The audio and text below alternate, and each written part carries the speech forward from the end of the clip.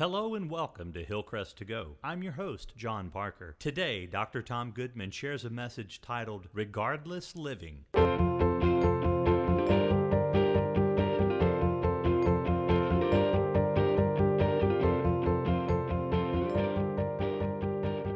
First, our scripture reading, followed by an important message from Dr. Tom Goodman. Today's reading is from the Gospel of John, chapter 21, verses 18 through 25. And Jesus continued, "Very truly I tell you, when you were younger, you dressed yourself and went where you wanted. But when you are old, you will stretch out your hands, and someone else will dress you and lead you where you do not want to go." Jesus said this to indicate the kind of death by which Peter would glorify God. Then he said to him, "Follow me." Peter turned and saw that the disciple whom Jesus loved was following them. This was the one who had leaned back against Jesus at the supper and had said, "Lord, who's going to betray you?" When Peter saw him, he asked, "Lord, what about him?" Jesus answered, "If I want him to remain alive until I return, what is that to you? You must follow me." Because of this, the rumor spread among the believers that this disciple would not die. But Jesus did not say he would not die. He only said, "If I want him to remain alive until I return, what is that to you?" This is the disciple who testifies to these things and who wrote them down. We know that his testimony is true. Jesus did many other things as well. If every one of them were written down, I suppose that even the whole world would not have room for the books that would be written. God bless the reading of his word. If you want to be more joyful, if you want to be less anxious, then you need to live a regardless life. Now, what does the word regardless mean to you? If you were to say about somebody, he had difficult circumstances, but he persevered regardless, you would be saying that that person didn't let the circumstances dictate his mood or his actions. Jesus wants us to live a regardless life. Now, the pivotal phrase to understand this passage is a little two-word phrase, follow me. It doesn't show up just once, it shows up twice. It shows up once in verse 19, and then it shows up again in verse 22. In verse 19, he says, follow me, right after he tells Peter how he's going to die. In verse 22, he says, follow me, right after he refuses to tell Peter how another apostle is going to die. And so Jesus expects you to follow him regardless of where he leads you and regardless of where he leads others. Those are the 2 points of today's message. You can find your sermon notes in your bulletin and write this first point down. Follow him regardless of where he leads you. This passage of Scripture, John chapter 21, is one of several resurrection appearances.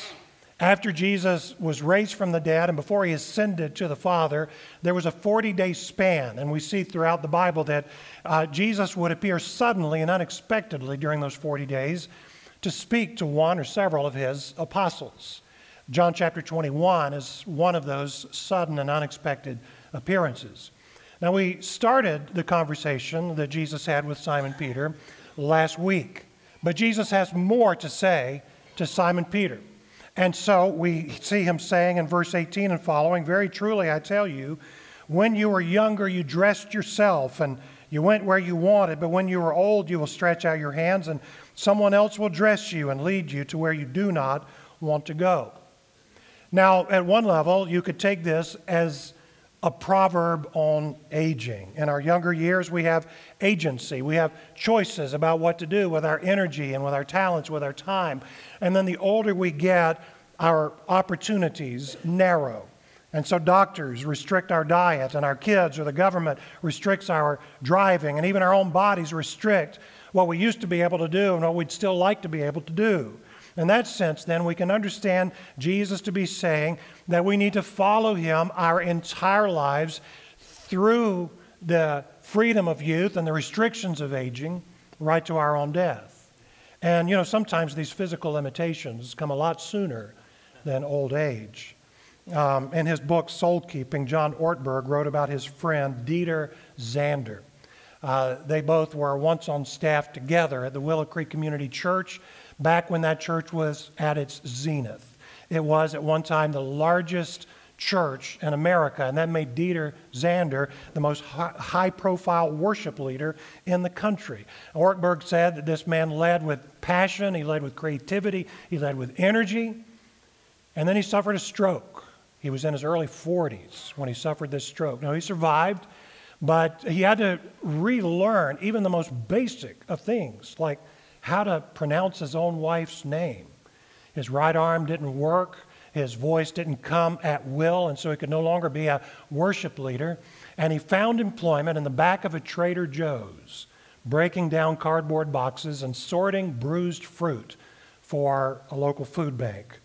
Ortberg said that once Dieter wrote to him a letter that referenced that bruised fruit that he sorted in his life. He wrote, "It is good that I work there. I'm like that fruit. I'm imperfect. Inside, I'm the same person, the same sense of humor, the same thoughts, but my words betray me. What should take 3 minutes to say is an hour of frustration. People lose patience with me, but God hears me. My world is small and quiet and slow and simple. No stage, no performance, more real, good." It was about a year after his stroke that Dieter's wife drove the two of them over to visit with the Ortbergs at their house. And at that time, Zander was using a small whiteboard to write what he wanted to communicate to other people. And after a brief visit on his whiteboard, he wrote this verse that we're looking at today, John chapter 21, verse 18. "When you were younger, you dressed yourself, went where you wanted, but when you are old, you will stretch out your hands and someone else will dress you and lead you where you do not want to go." And then below that verse on the whiteboard, Dieter Zander wrote, "Good." So what we learn from John 21 is that we must follow Jesus regardless of the circumstances. From the relative freedom of youth and to the restrictions of old age, right through the point of our own death, because that's really the point of John 21. In John 21, verse 18, Jesus isn't telling Simon Peter how he is going to live when he is old, but how he is going to die. Now, that doesn't mean there is no application to how to live when we look at John 21, verse 18, but he's really telling us how Simon Peter is going to die. He says, "You will stretch out your hands." Now, scholars tell us that in the first century Roman world, that became almost a proverbial shorthand for talking about crucifixion. In crucifixion, you didn't carry the entire cross to the place of execution. You carried only the horizontal crossbeam. And the Roman soldiers would stretch out your hands, tie your hands down on that crossbeam, and then they would gird you with a rope and lead you along through the city streets like you were on a leash until you got to that place where you would be crucified. What am I saying? John chapter 21, verse 18, Jesus is telling Simon Peter that he is going to be crucified just as Jesus was crucified. Now, Jesus already predicted this. We saw this in our long study through the Gospel of John back when we were in John chapter 13. In John chapter 13, at the Last Supper before Jesus went to the cross, he told his disciples this. Look at verses 33 through 36. "I will be with you only a little longer. Where I'm going, you cannot come." Verse 36, Simon Peter asked him, "Lord, where are you going?"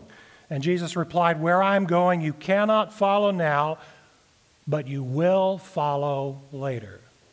Now, back in John chapter 13, there was no way that that Simon Peter could have understood what Jesus was saying at this point. He couldn't imagine Jesus being crucified, let alone he himself being crucified. But now that he had seen, now he'd witnessed the brutal execution of Jesus on the cross, imagine you look back over John chapter 13 and said, Jesus said, "I'm going to follow him into that kind of death too." And this is exactly what Jesus told him in John chapter 21. So in John chapter 21, Jesus was talking to him about how he would die when he was older, not how he would live when he was older. Now, I say that Jesus told him how he would die when he was older. How old was Simon Peter when Jesus had this conversation with him in John chapter 21? He was in his 30s, in his probably early 30s. How early should you start thinking about your own death? according to this passage, at least by the time you're in your 30s. There was a woman, Bianca Bosker, she's a young woman in her 30s, who found value on reflecting on the subject of death. She wrote about this for the Atlantic Monthly. She saw an ad for a phone app that used as its pitch line for the ad a Buddhist Bhutanese saying, to be a truly happy person, one must contemplate death 5 times daily. So she got curious. She paid the 99 cents to download it and check it out. The only purpose of the app is to send you the same line, the same notification 5 times a day. Don't forget, you are going to die. It shows up randomly. It shows up unexpectedly, just like death. And she said that she had this app on her phone for about 5 weeks, and it was annoying at first and alarming at first, and then she started noticing some changes. She said, for example, one time she was nervous before giving a public speech, and her phone pinged, and she looked down at the screen, and the notification said, "Don't forget, you're going to die." And she thought, what's a little public speaking next to the terrifying finality of my inevitable demise? Or she was at a friend's wedding, but she was worried and distracted and fretting over a work deadline, and her phone pinged, and she looked down and saw on her screen that line, "Don't forget, you're going to die." And she decided for a moment to forget about work and enjoy the present moment.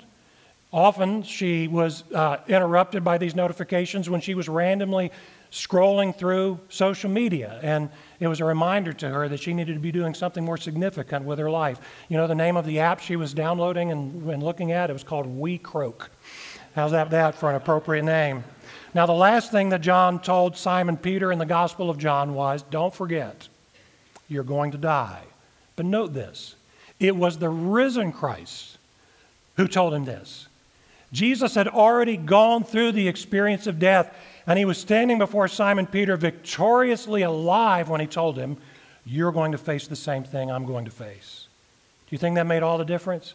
You see, this is the big difference between every other wisdom teacher in the world and the wisdom from the lips of Jesus Christ. Every other wisdom teacher says that you and I will gain wisdom by contemplating death. Jesus says you will gain wisdom by contemplating eternity. Simon Peter knew that he was going to face a bitter death, but he also knew that he would be raised to forever life with the Lord who loved him. The risen Christ was standing before him, telling him to think about his death and to think about the eternity that he would face beyond it. Now, what the risen Christ said to Simon Peter here stayed with him throughout his life. We know this because he references it in his last letter to us, 2 Peter. In 2 Peter, here's what he wrote, chapter 1, starting in verse 12. He's been talking to the people about, or he's been writing to the people about spiritual growth, about the things that they need to know about growing in Christ. And he says, I will always remind you of these things, even though you already know them and you're firmly established in the truth you now have. I think it is right to refresh your memory as long as I live in the tent of this body. Note this, because I know that I will soon put it aside, as our Lord Jesus Christ has made clear to me. And I will make every effort to see that after my departure you will always be able to remember these things. You can tell that he senses that what Jesus had told him earlier was about to come to pass. He was in his 60s at this point, just before he was executed by the Emperor Nero by crucifixion. He was in his 60s as he wrote this letter. So for the last 30 years of his life, he lived with this reality that he was going to die the way Jesus died on the cross. He faced all of his hardships. He endured all of his persecutions. He made all of his decisions based upon that reality. You know, it's interesting how the book of John presents the prediction of Simon Peter's crucifixion. Look at verse 19. Jesus said this to indicate the kind of death by which Peter would glorify God.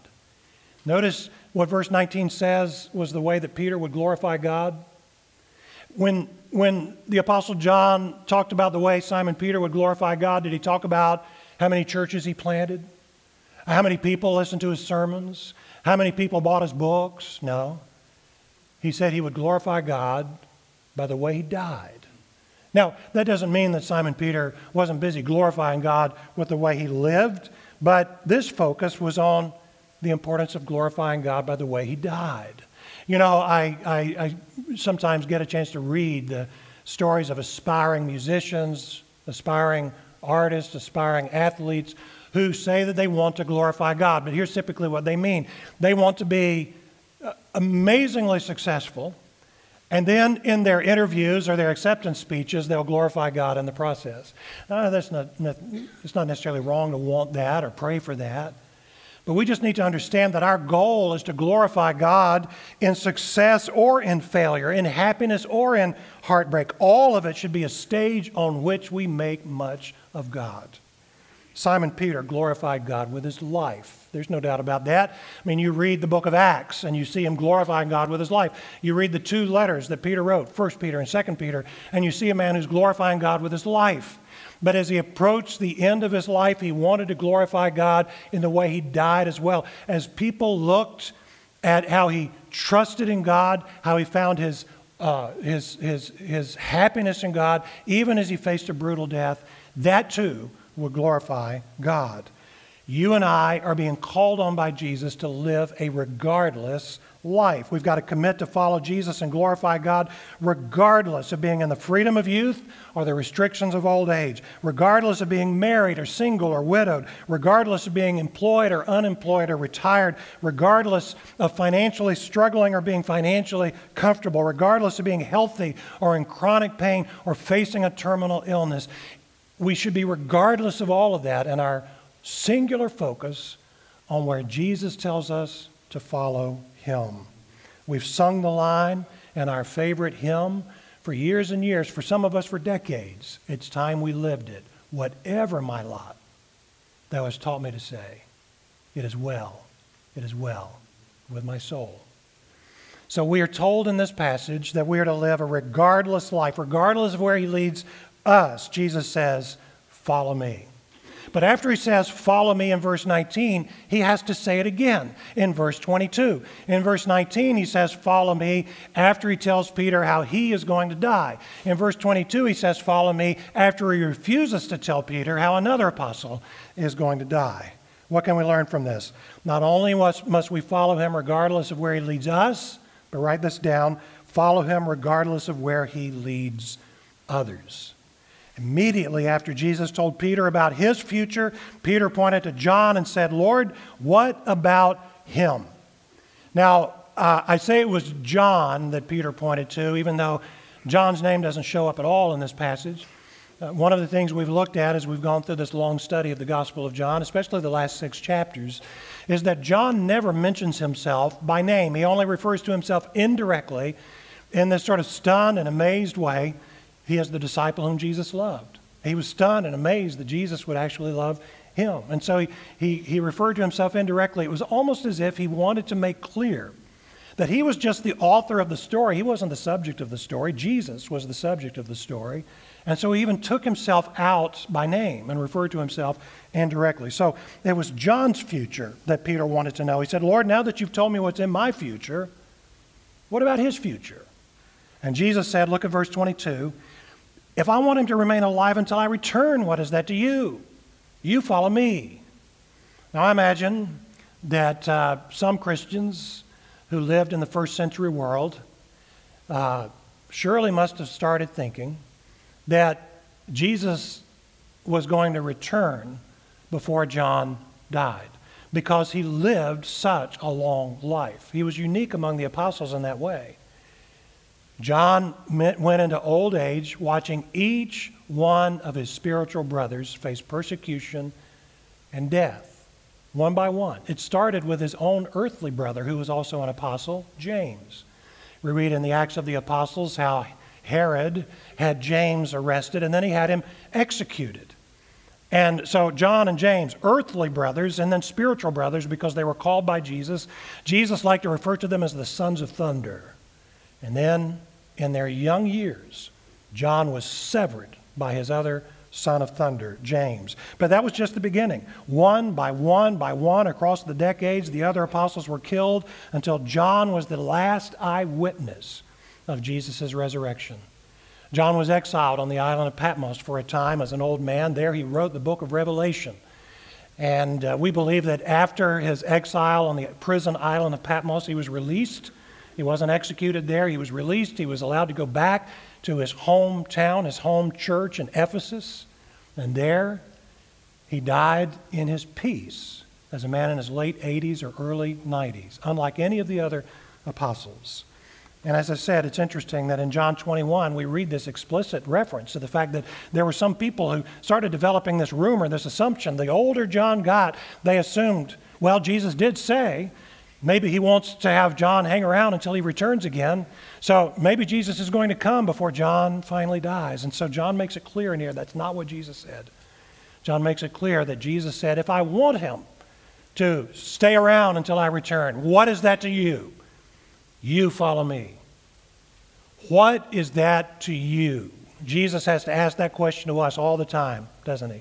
Because he sees us all the time comparing ourselves to other people. It is in our nature. We crave to know how we stack up in comparison to other people. That craving has always been with us, but these days it has been supercharged and it has been monetized by social media.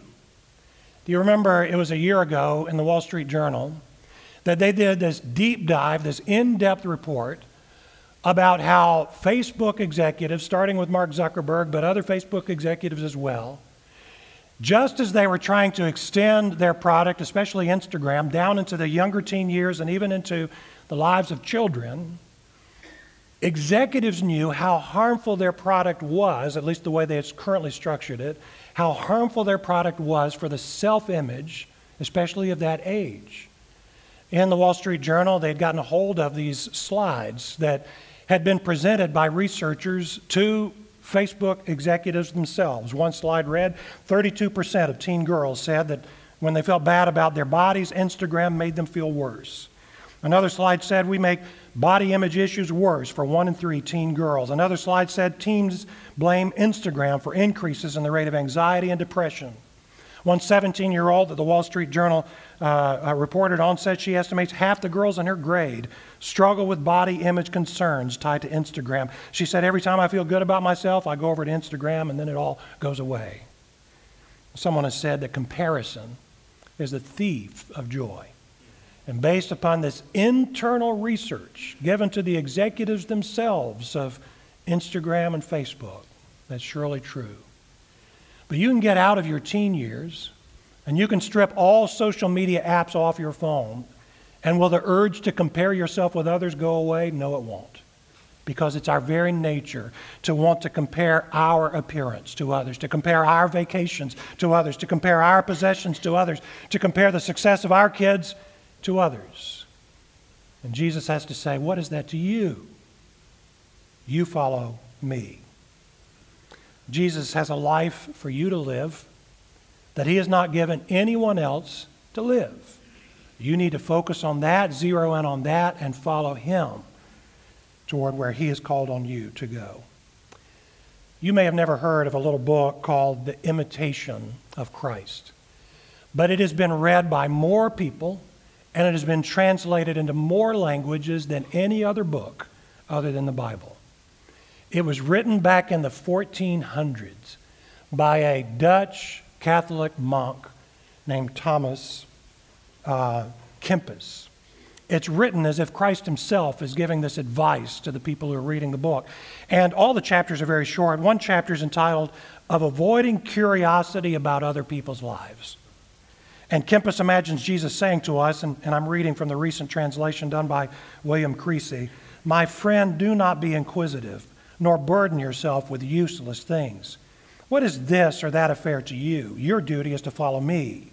What does it matter to you whether this person is so-and-so, or whether that one says such and such? You will not have to answer for others, but you will have to answer for yourself. So why get involved? Look, I know everyone. I see everything that is done under the sun. I know how it is with each and every person, what he thinks, what he wants, and what he has set his sights upon. So everything should be left to me. As for you, keep yourself in good peace. We keep ourselves in good peace as we follow Jesus regardless of what's happening to us and regardless of what's happening to others. Regardless of the advantages other people get, regardless of the opportunities other people find, regardless of the talents that other people have, regardless of the success that other people enjoy, what is that to you? Jesus says, you follow me. They are responsible to the Lord for what they do with the talents and opportunities He gives them. You are responsible for what you do with the talents and opportunities that Jesus gives you. So Jesus says to Simon Peter in this passage, follow me. He has to say it twice. He says it in verse 19. He says it in verse 22. In verse 19, he says it right after he tells Simon Peter how he is going to die. In verse 22, he says it right after he refuses to tell Simon Peter how another apostle is going to die. I wonder, of these two things, which is harder for you? Is it harder to disregard your difficult circumstances, or is it harder to disregard the pleasant circumstances of somebody else? Now, every one of us, because we're individuals, will be able to answer that question in a different way, but I think all of us can agree with this. When we are facing difficult circumstances and then we start comparing ourselves to the good circumstances other people are going through, it makes things so much worse, doesn't it? When we're in chronic pain and we start wondering why everybody around us seems to be living a pain-free life, it makes us more resentful of our situation, not less. When our kids disappoint us and we notice how successful other parents' kids seem to be, it makes us more miserable, not less. When we're dealing with frustrations and setbacks on our own jobs and we compare ourselves to our peers, it makes us hate our situation more, not less. If you want to be more joyful and less anxious, then you've got to trust completely that Jesus knows what He's doing with you. Now, isn't this a perfect way to end our long study through the Gospel of John? Those of you who've been with us through the whole thing, it's been a year and a half since we've been studying these chapters in the Gospel of John, with a few interruptions from time to time for other things. A year and a half. And most of what we have read in the Gospel of John has to do with how to enter into a relationship with Jesus, how to find Him. But then verse 21, or chapter 21, is specifically about how to follow Him once you have found Him. And Jesus tells us that you need to follow Him regardless of the circumstances you face or regardless of what you see other people dealing with. Let's ask Jesus for help in this process. Let's go to the Lord in prayer. Jesus, we confess that we lose our way. Some of us don't just confess that generally, acknowledging that we're imperfect and we lose our way. Some of us today, we confess that we have lost our way. We haven't kept our eyes on you when our only focus is on our poor circumstances or another person's happy circumstances. Forgive us and restore us. And we pray this in your name, Jesus. Amen. This concludes our podcast. Thank you so much for tuning in. Join us next time as Dr. Goodman shares a sermon titled Worship and Service. I'm your host, John Parker, and this has been Hillcrest to Go. For more information, please contact us at hillcrest.church.